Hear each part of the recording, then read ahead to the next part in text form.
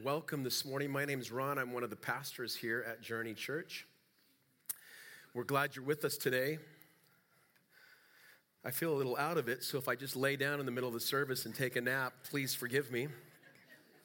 You could just leave at that point, I suppose. We've been talking about this idea of unforced rhythms of grace that comes from Matthew chapter 11. The version that we've been talking about is from the Message. It's verses 28 through 30, and it says these things to us. We're reminded each week of how important this is for us today, and maybe some of you still feel like this, or are going to feel like this, or have been feeling like this, and this is the words of Jesus. Are you tired? Anybody? Worn out? Burned out on religion? It's all right to raise your hand in here at church and say that. Okay, it's kind of weird, huh? Burned out on religion. He says, come to me, get away with me, and you'll recover your life. I love that. And then he says, I'll show you how to take a real rest. Something that's much deeper. We've been talking about the soul. So this is not just rest like I'd like, to lay down, take a nap, or just kind of chill out. This is something deeper, something that we need that goes much further than a nap. I'll show you how to take a real rest. And he says, walk with me and work with me. Now, some translations you're going to see, take my yoke upon you. Keep pace with me, he's telling us. And watch how I do it. So he wants to show us. Jesus gives us examples, shows us by the way he lives his life, how to have this real rest, how to not be worn out and weary and burned out by religion. And so he says, watch me how I do it. And he says, I won't lay anything heavy or ill-fitting on you.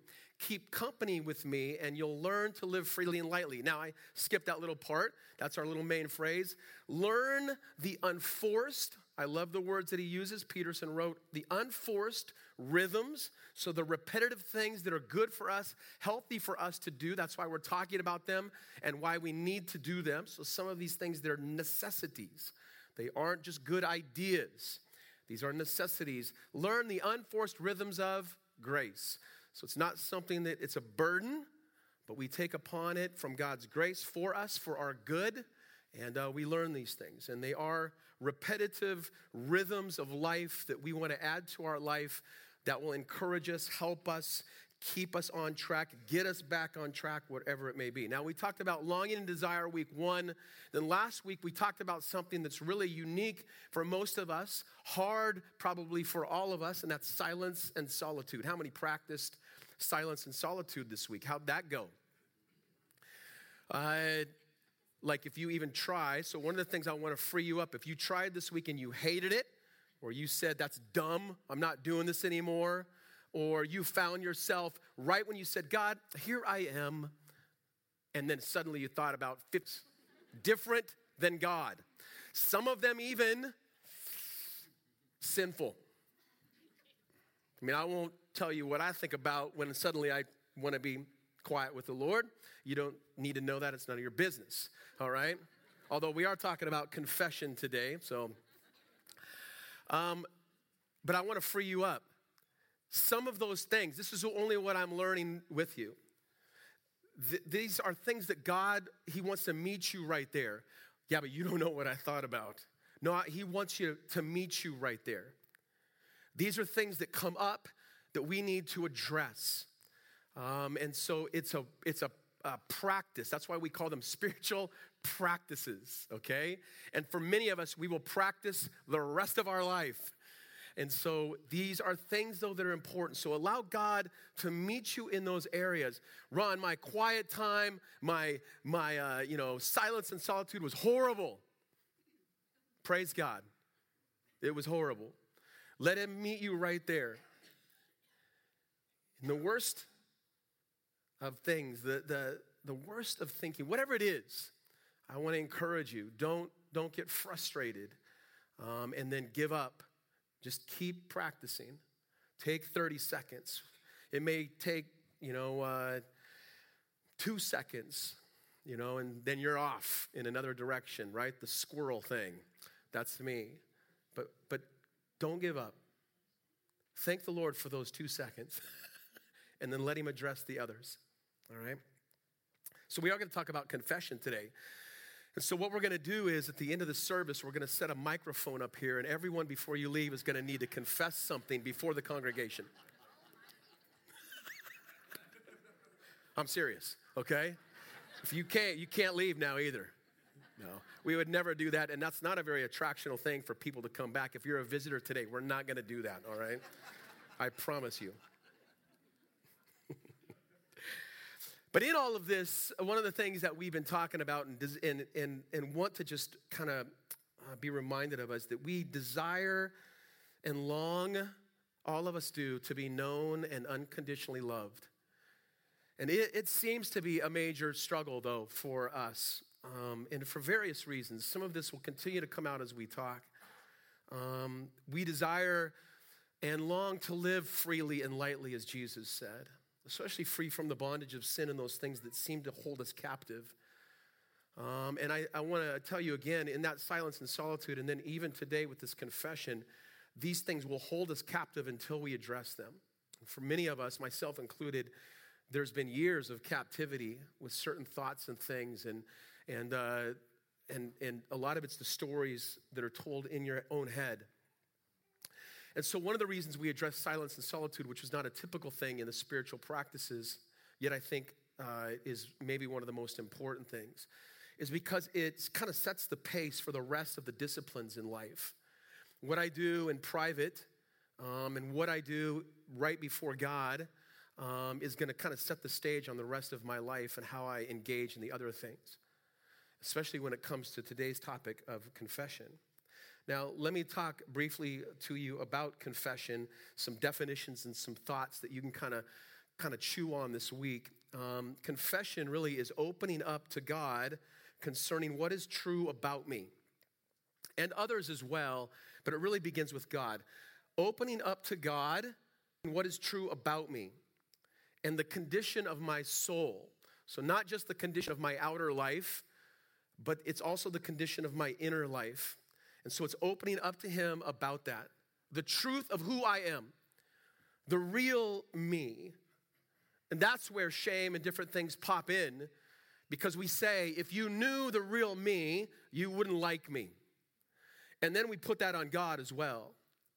And so we want to do this, though. This needs to be a practice of our life where we confess and we open up to God concerning what is true about me, the condition of my soul, and where sin and the effects of sin have taken root in my life.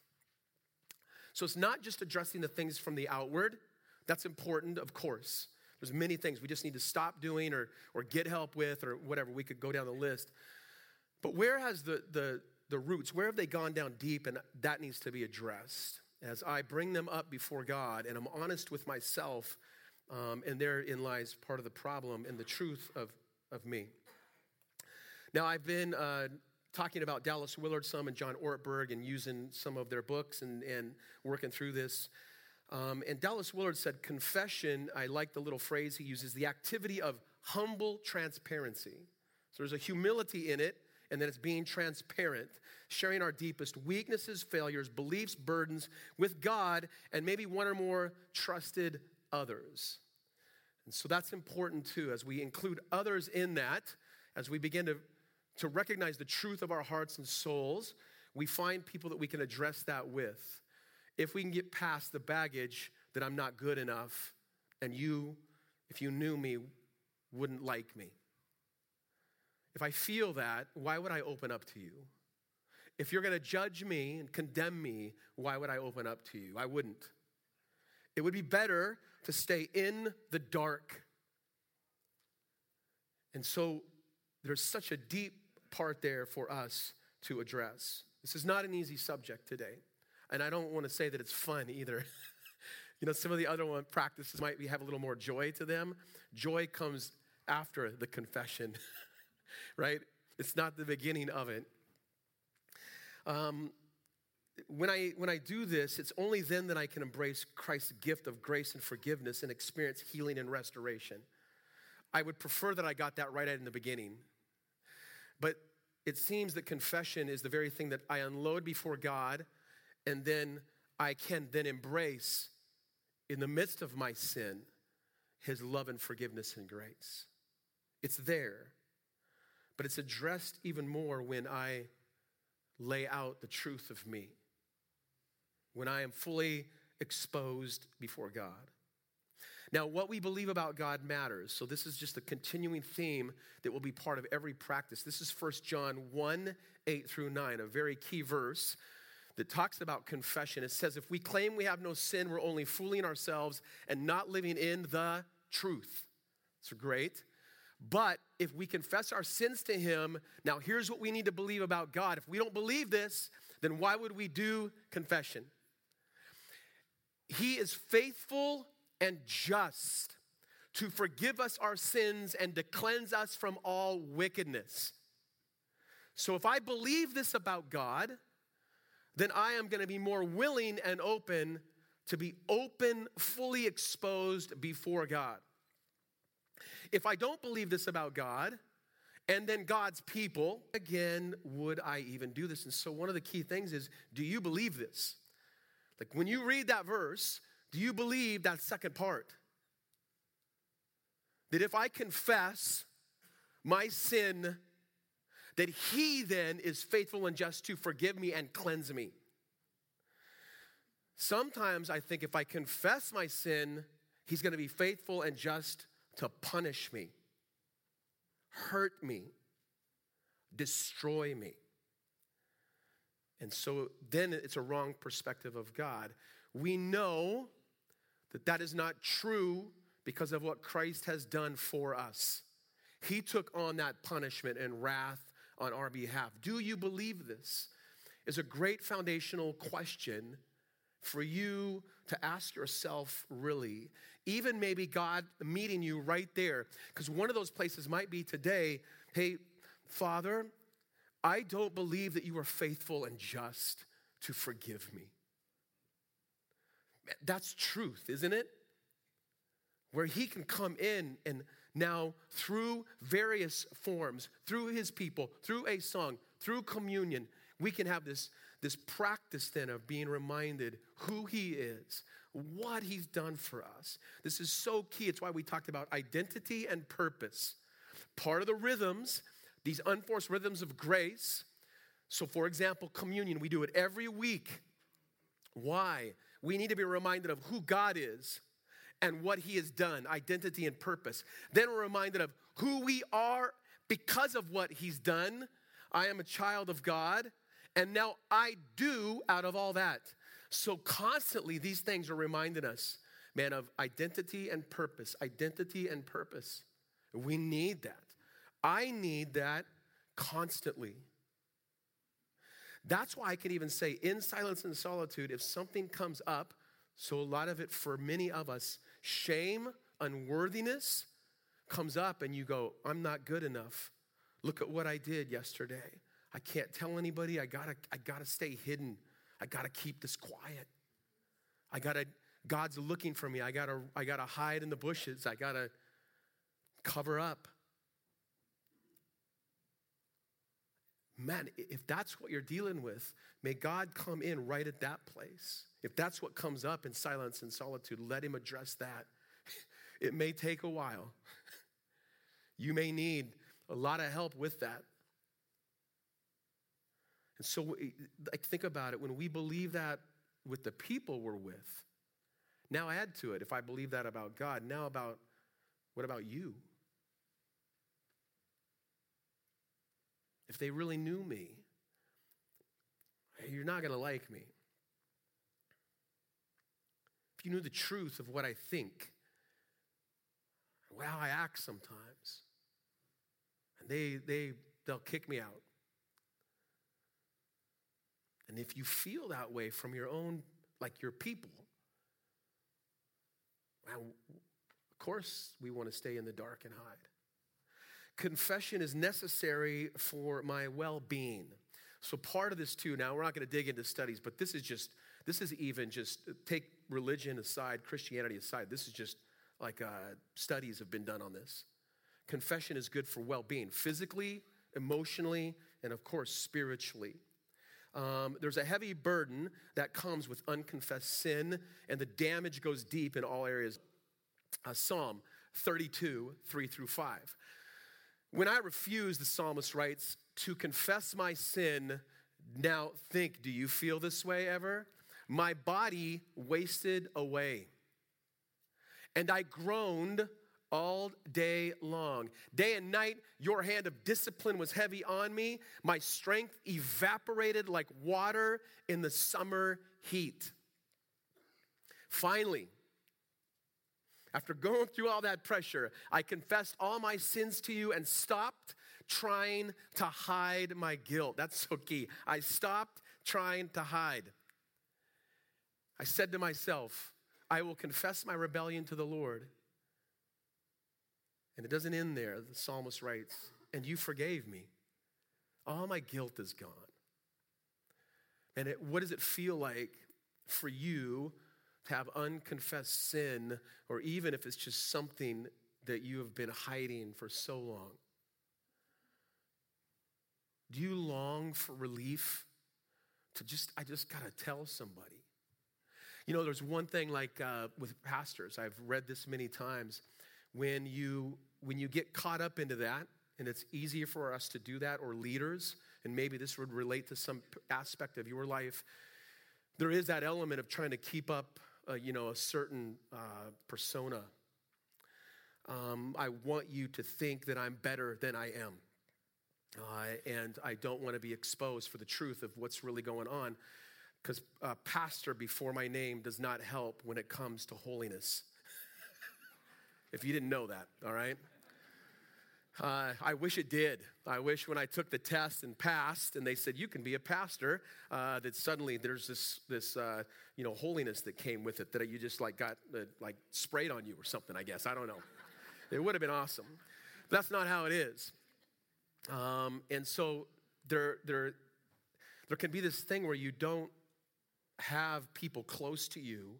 Now, that's not their fault. It would be mine. And so you look for an outlet. What do I do with that? So there's even stories like, I'll go to the priest of a different religion even, or faith, so that I can unload the truth. What if we take Jesus and what we know from Scripture, we'll learn a little bit more today, what if we could practice that here? Not where there'll be a mic for you to come and confess before the congregation. I'm not going to set a booth up out back or whatever, a little house or something like that, right? But what if we did that before God? And what if maybe in 100 years we could get to a place where we did that with one another? Would anything change? Would it be different in our community? I'd like us to think about that, and that's why we are learning these practices. Real quickly, why don't we share? Well, pride, we're going to have to dig into this. I mentioned it, shame, of fear, and all of that probably because of rejection, abandonment, to tell the truth, right? Pride, shame, fear, rejection. And so what it does is it causes us to hide and cover up. And that started in the garden, Adam and Eve, right? They sinned, and it says they recognized that they were naked. They were naked before, but now it says they knew they were naked, and it became, one of the things it did is it became shameful. So now they're living with shame. They failed, and the Bible tells us in Genesis 3 that they put fig leaves over their parts. You know what those parts are, right? I don't have to explain that. So they put fig leaves on because they recognized we're naked, we're ashamed, something's wrong. And it says that God came and looked for them because of that relationship that they had, and he couldn't find them. I mean, he could probably, but I think he wanted to address the deeper root, right? And he said, why are you hiding from me? I'm your creator, the one I love you. And they say, we blew it and we're ashamed and we're naked, and so we hid. And now we've been doing that for thousands of years. And it's a problem that unless we come to this place where we can say confession, where we confess, say, this is who I really am, no hiding, no pretending, fully exposed before God for who I am, the truth of what's going on in me, no shame. That's going to take a lot of work. It's going to take a lot of work with God and then help from others. And it may take quite a bit of time. It's a process to go through. One of the things that we brought up last week was we put, Henry Nouwen said, scaffolding around our lives. So silence and solitude, and now I'll add confession, begins to pull apart that scaffolding, break it down. And I begin to get rid of it, all the stuff we use to keep ourselves propped up, to convince ourselves that we are important or okay. And so one of the things that confession will do, and these other things, is it starts tearing apart the scaffolding so that we can now be who we are created to be the real us, and so that the real us can be then dealt with and healed. So please understand this. God's, wrath for sin was taken care of, but we have an obligation to him, or we need to come to him in confession with what's going on. Just because we need to pry something out of his hands, forgiveness, no. Don't forget that he wants to take care of that, yes, but he wants to heal us. That is such a beautiful picture of love, as opposed to something that seems so negative and horrible. Why would I confess? Because God wants to heal you. Now, I am the man who goes, I believe that, but help me with my unbelief. I don't know if that relates to you. It seems back and forth. It's a struggle to live this out, isn't it? We may say we believe it, but it's a struggle to live it out. So what we want to do is create a place where we can practice and experience confession, forgiveness, where we can open up to the love of God in our brokenness and sin that begins to break down the wall of shame, a place where we can get forgiveness. That's the kind of place we want to create. That's part of church, where we could come, and you're not going to have to do it in front of all of us. But what if you could, even if it was to not just to God, but to another person, where there's a place where you go, I enter in here, and I have a place where those people will love me for who I am, even at my worst. Someone will show up, be there. Now, this is extremely tough for us to do, but it is the right thing to do. It takes, this is where I feel weak, it takes courage, vulnerability, and risk over my fear, pride, shame, and rejection from others, and from even that I feel sometimes about God. All right, now go to Mark chapter 5. This story is also found in Luke 8. It's one of my favorite stories. Some of you will be familiar with it. Others, it might be the first time. But read it on your own. Mark 5, and then it's also in Luke 8. There is a story. The man's name is Jairus, and his daughter is dying. Finds Jesus. I'm really paraphrasing it. Finds Jesus and says, can you come heal my daughter? So Jesus starts heading that way. Massive crowds are around Jesus because of what he's been doing for them and everything else, miracles, the authority, the teaching, all that. Packed crowds, disciples following him. You can imagine just a man walking down the road. He's heading to do a great miracle. He cares about the people. They're walking along, massive crowds trying to touch him. People are hitting him, grabbing at him, all this stuff. Disciples are probably trying to keep people at bay a little bit. And all of a sudden, there's a woman in the crowd. She has been suffering for years and years. The story tells us in the two stories, it says that she has gone to doctors, and part of it says she's even worse than she was. It says that she spent tons of money. Nothing is working. She's got this issue of blood. All this stuff is going on. So now think about this. Jesus is a rabbi. You are not, if you have an issue of blood and you're a woman, and then lepers and people like that, you're not supposed to touch a rabbi. You don't physically touch them.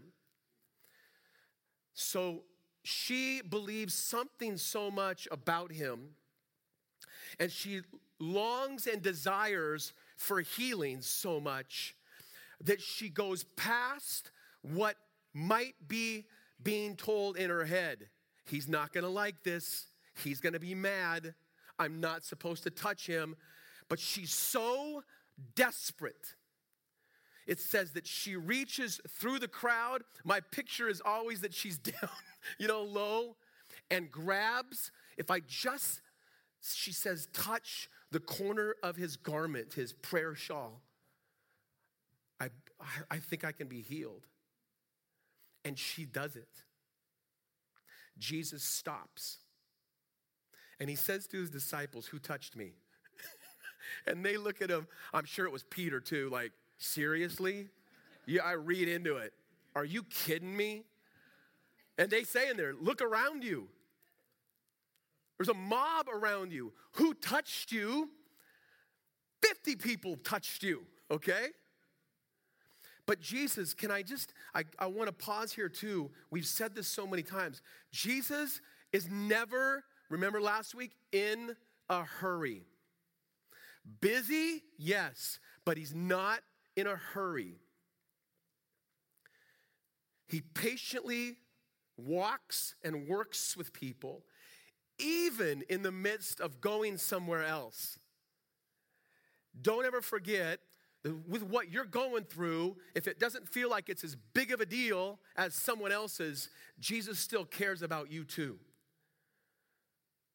So he stops. Who touched me? Who touched you? Everybody's touched you. No, I felt it leave. I felt, man, I don't know, what that feeling was, but he describes it in some way that must be like, I felt this power go out. I felt this longing and desire. I felt that someone needs me to address them specifically. Because she could have left and been healed still and fine. But there are moments when Jesus has to speak to the deeper thing that's going on, not just the outer work. So he has to speak to something that's the root, not just healing him. And he says, finally, who touched me? And it says she wanted to hide, and she was afraid. Sure, she was afraid of being rejected, kicked out. She's afraid of being condemned. She's afraid of getting yelled at. She's afraid of being hurt again. She's already in physical pain, but the emotional pain is just too much. But it says with fear and trembling, now she comes before him and she explains to everybody. This is almost like a confession where she goes, it was me. It's me. I touched you. And Jesus says that this frightened woman, trembling at the realization of what had happened to her, came and fell to her knees in front of him and told him what she had done. I did that. And he said to her, daughter, your faith has made you well. But here's the beauty part to me. Go in what? Peace. That's the deeper. That's the hurt behind the hurt. Physical healing, fantastic. But emotional peace, woman, you're all right. There is no one more important right now in this crowd than you. There is nothing more that needs to go on. Man, please, if it's just a tiny bit today, and I speak this to myself, in the midst of a crowd, Jesus sees you personally.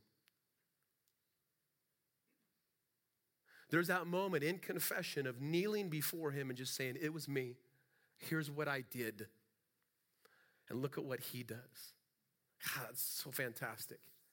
Go in peace. Your suffering is over. And then he goes on his way and heals the next person.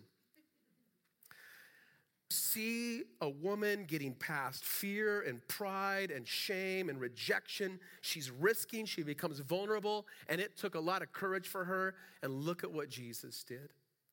She confesses, and she saw something about Jesus that drew her to him.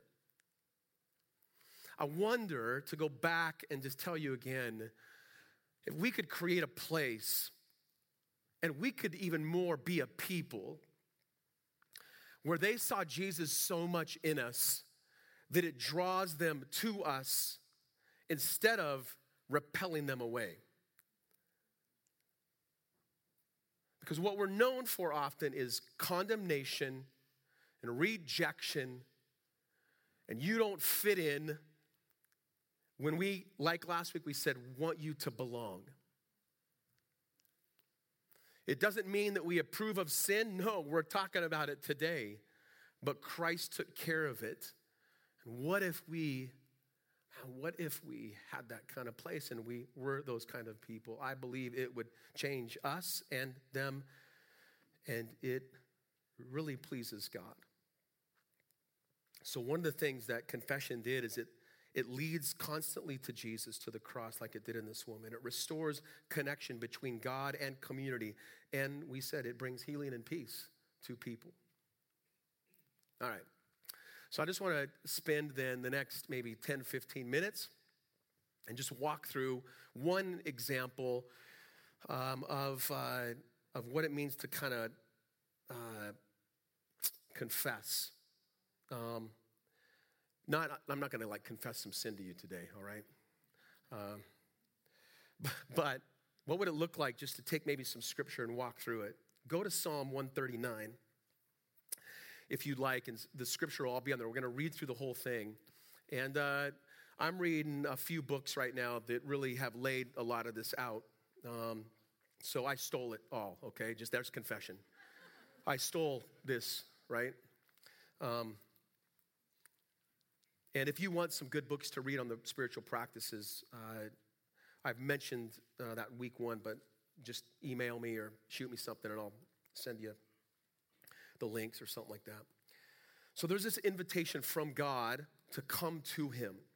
So like Jesus does often, he's inviting people to him. And he is inviting us to know him and to be known by him. And even for a lot of us, this is important to know ourselves. And so Psalm 139 kind of lays that out. And this first aspect of it is a declaration. So we talked last week, and we'll repeat this constantly, that identity is very important. So confession, if you use Psalm 139, for example, confession really begins when I recognize who God is. Before anything else, I want to declare who he is, what he's done, all right? So Psalm 139, this is the first 18 verses. And I'm just going to read through it together and notice what the psalmist is declaring about God, all right? So this would be a beginning place. If you want to practice confession, you could use Psalm 139. And it says, "O Lord, you have examined my heart and you know everything about me." That's a big declaration. So there it is right there. There's a declaration that you know everything about me. Nothing is hidden. Right? So here's who I am. Here's it. Here it is. All my junk, all my stuff, you know it. You've examined my heart. You know everything about me. You know when I sit down or stand up. You know my thoughts, even when I'm far away. So keep that in mind. I wish especially even in the silence and solitude, my far away thoughts, if you know what I mean by that. Do you know what I mean? Not far away like I'm in Israel. I mean far away from God thoughts, okay? So it says, you know those. You know that nasty stuff that I thought about, God? Ron, I do, yeah. I know your far away thoughts, Ron. You know the things that I said in here about that person out there? Heard it, yeah, know it. He knows all that. The declaration is, you know everything, God. You know my thoughts even when I'm far away. So right there, I'm naked before you. Not you, but you. You see me when I travel, when I rest at home. So you know everything that I do out there and in here. You know everything I do. You know what I'm going to say even before I say it, Lord. You go before me and you follow me. You place your hand of blessing on my head. Even in the far away, yeah. Such knowledge is too wonderful for me, too great for me to understand. Well, amen to that, man. I can never escape from your spirit. I can never get away from your presence. If I go up to the heaven, you're there. If I go down to the grave, you're there. If I ride the wings of the morning, there. If I dwell by the farthest oceans, you're there. Even there, your hand will guide me. And your strength will support me. I could ask the darkness to hide me, and the light around me to become night, but even in darkness, I cannot hide from you. Now, please don't just look at this as darkness, like it's dark outside. When we say that, when the psalmist writes it, it's the darkness of our souls. You are there. When I try to walk in the woods and hide from you and put a fig leaf over me, when I try to keep it dark, you're there. I cannot hide from God. I am not that good, and neither are you. In all of it, I could ask the darkness to hide me, but you're there. Even in darkness, I can't hide from you. To you, the night shines as bright as day. Darkness and light are the same to you. Then he says this. This is where it starts penetrating shame. All the people that told you you're not good enough, you don't look right, you don't dress right, you'll never be good enough, all these things that we tell ourselves. Man, this is a declaration. Yes, even before confession, man, this is where God needs to meet me, where I need to meet him. You made all the delicate inner parts of my body. You knit me together in my mother's womb. Thank you for making me so wonderfully complex. Now, we might want to argue with him about that, huh? Your workmanship is marvelous. How well I know it. You watched me as I was being formed in utter seclusion, and I was dark of the womb. You saw me before I was born. Every day of my life was recorded in your book. Every moment was laid out before a single day had passed. How precious are your thoughts about me, O God? How precious are your thoughts about me? They cannot be numbered. I can't even count them. They outnumber the grains of sand. And when I wake up, you're still with me. You're still with me. A declaration about who God is and then who I am in light of him. That is kind of the birthplace maybe of confession, where you come first and you declare who God is and what he has done and how he feels about you. As followers of Christ, this is the beginning place for us. The second thing we do then is examination. So there's this declaration before God, and then this is where we begin to do two things. There's God examining us, and then us kind of examining ourselves. There's that element of a self-awareness, which I'm only beginning to practice and learn and embrace. It's waking up to the darkness, righteous or not, inside of you.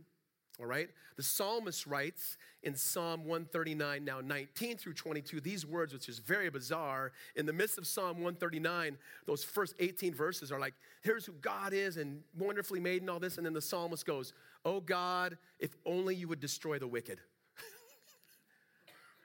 What? A declaration of who God is. Then the psalmist says, destroy the wicked.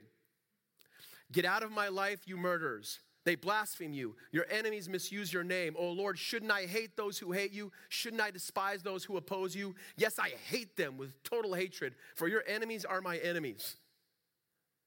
Does that not sound a little harsh to you right there? Sounds like what some of you do when someone cuts you off, right? I've received some of that from you by a look. So do you see?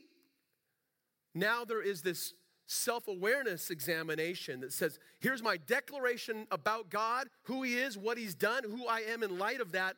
Now there's an examination of the truth, the darkness, righteous or not in my heart and soul. What the psalmist does is he's laying that out before God.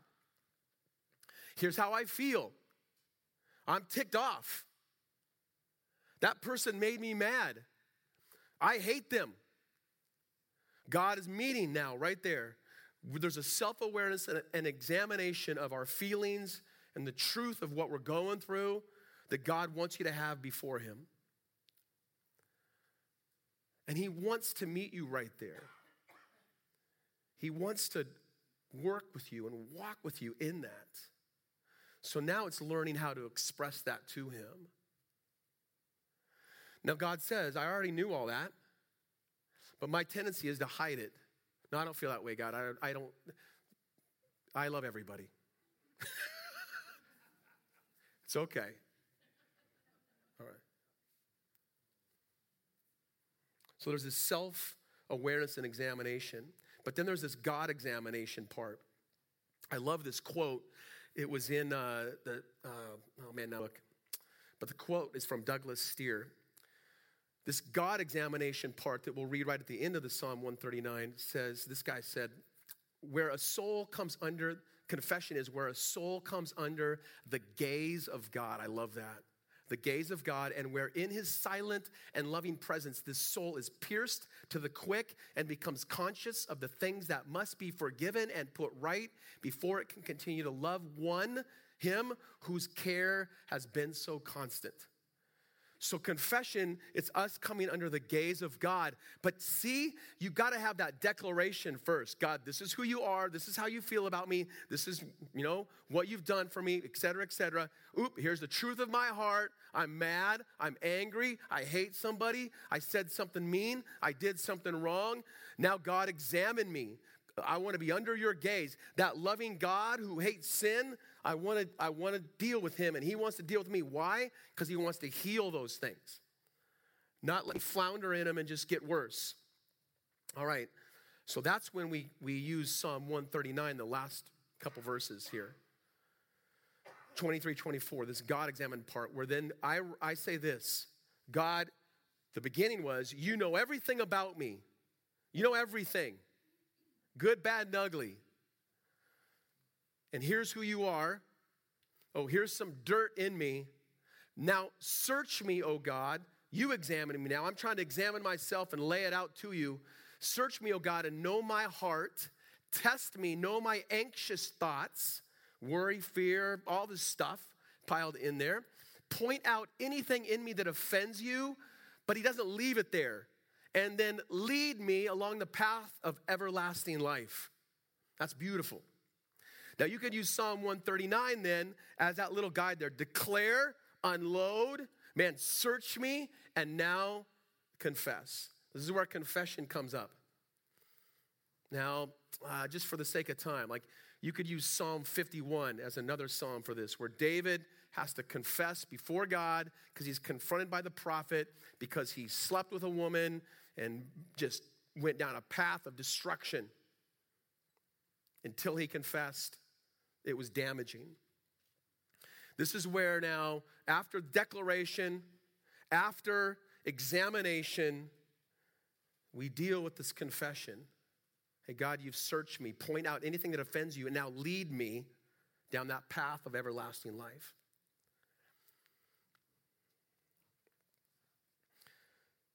This is where silence and solitude would come in, because those things that are deep rooted in your life that want to be addressed are going to come up at that time. So maybe you pray through Psalm 139 with the Lord, and then you come to that place. Search me, God. What offends you? Lead me down a path of everlasting life. That might be where it comes up. Something is so heavy on you that it's now needs to be addressed with someone else. Or maybe it's like, hey, I need to talk to you for a minute. Doesn't mean corporately like this, but privately, if that's even needed. Would you forgive me? Or I'm sorry, or and I confess I blew it, whatever it is that needs to be done. Now, there's a lot behind this that we could continue to talk about, but there's plenty that you could read, and this is where confession comes in. Then the last thing is assurance. So then one of the things that happens, we declare something about God. We examine ourselves, and us, we confess. Now we need this assurance to come in. Okay, this is where we come back to spiritual practices. I'm a human being. I need God and his people to come in my life when I'm doing this and remind me of who he is. So one of the phrases, the terminology used is, I can't remember the guy who said it. He probably stole it from someone else too. But I need to preach the gospel to myself. And then I need you to preach the gospel to me. I need God to constantly preach the gospel to me, and then we just need to do that with one another.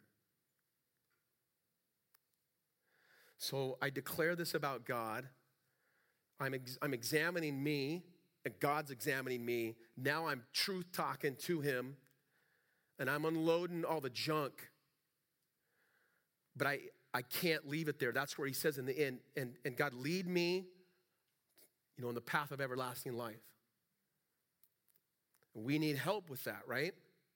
Otherwise, you do that, and I don't know if you've ever done that. You walk off this confession part, and now here's what happens. I'm sure it happens when you come in. I do it with others. You leave, and you start going, why did I do that? Why did I tell them? They're going to think I'm no good. Why did I go into the office and tell Ron some of my dirtiest secrets? He probably thinks I'm a bad person. I'm going to get kicked out of church. I'm no good. I don't dress right there. No one likes me anyways. I hate myself. They hate me. I'm ugly. I got nothing to live.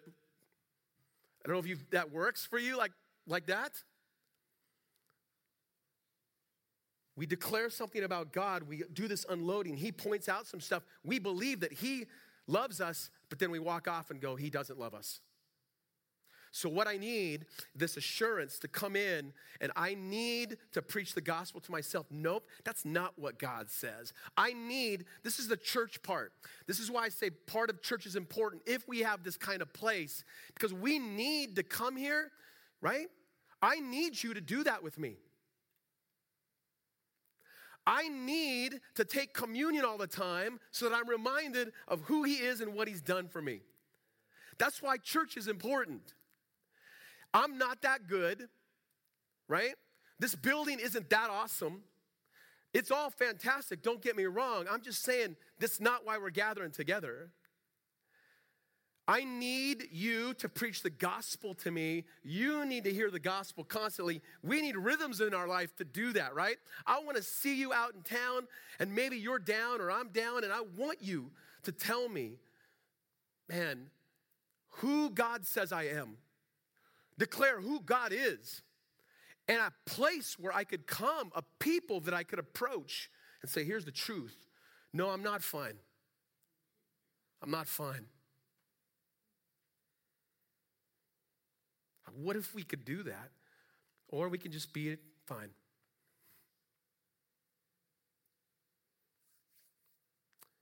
So that's why confession is important, but that last piece is assurance. Constantly preaching the gospel to ourselves, to others. and hearing that from God. And again, that's why we're learning these rhythms. They're rhythms of spiritual practices that are preaching the gospel to us constantly in community and as a church. All right, worship team can come. You guys still awake?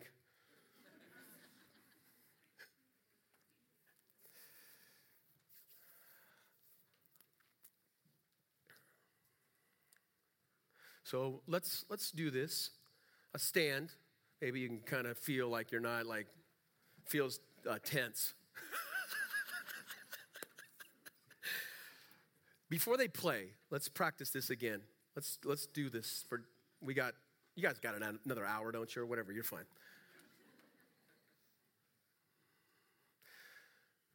Before they play, let's just be quiet for a minute. And if you need, because you're a squirrel person like me, just maybe you might need to close your eyes. It doesn't make you more holy, it just helps you stay focused, right? But here's what I want you to do is,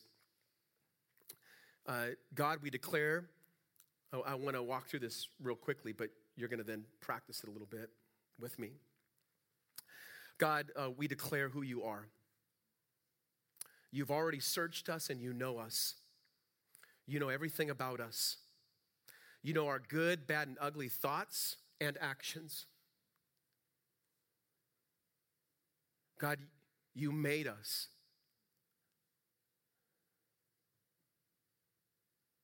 We declare that you are God and we are not. That Jesus, you have taken care of our sin on the cross.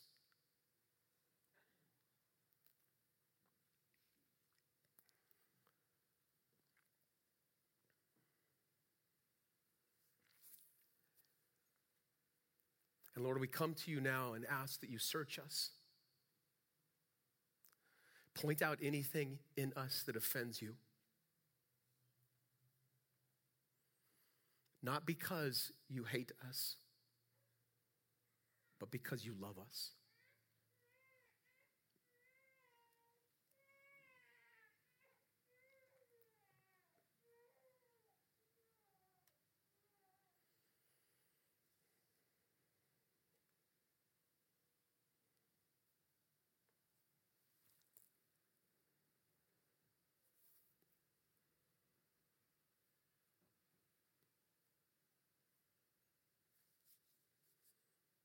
Father, now lead us to the way of everlasting life. And help us create a place and be a people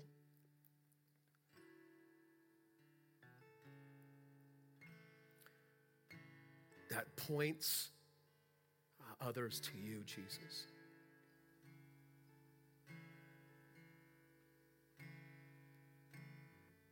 May we be the kind of people, as you were, Jesus, that people, man, was pushed through fear and shame and rejection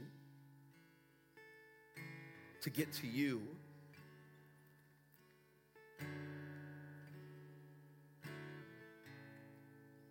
And God, not only do we want others out there, but ourselves, we want healing and peace. And so thank you, Jesus, for giving that to us today. And we love you.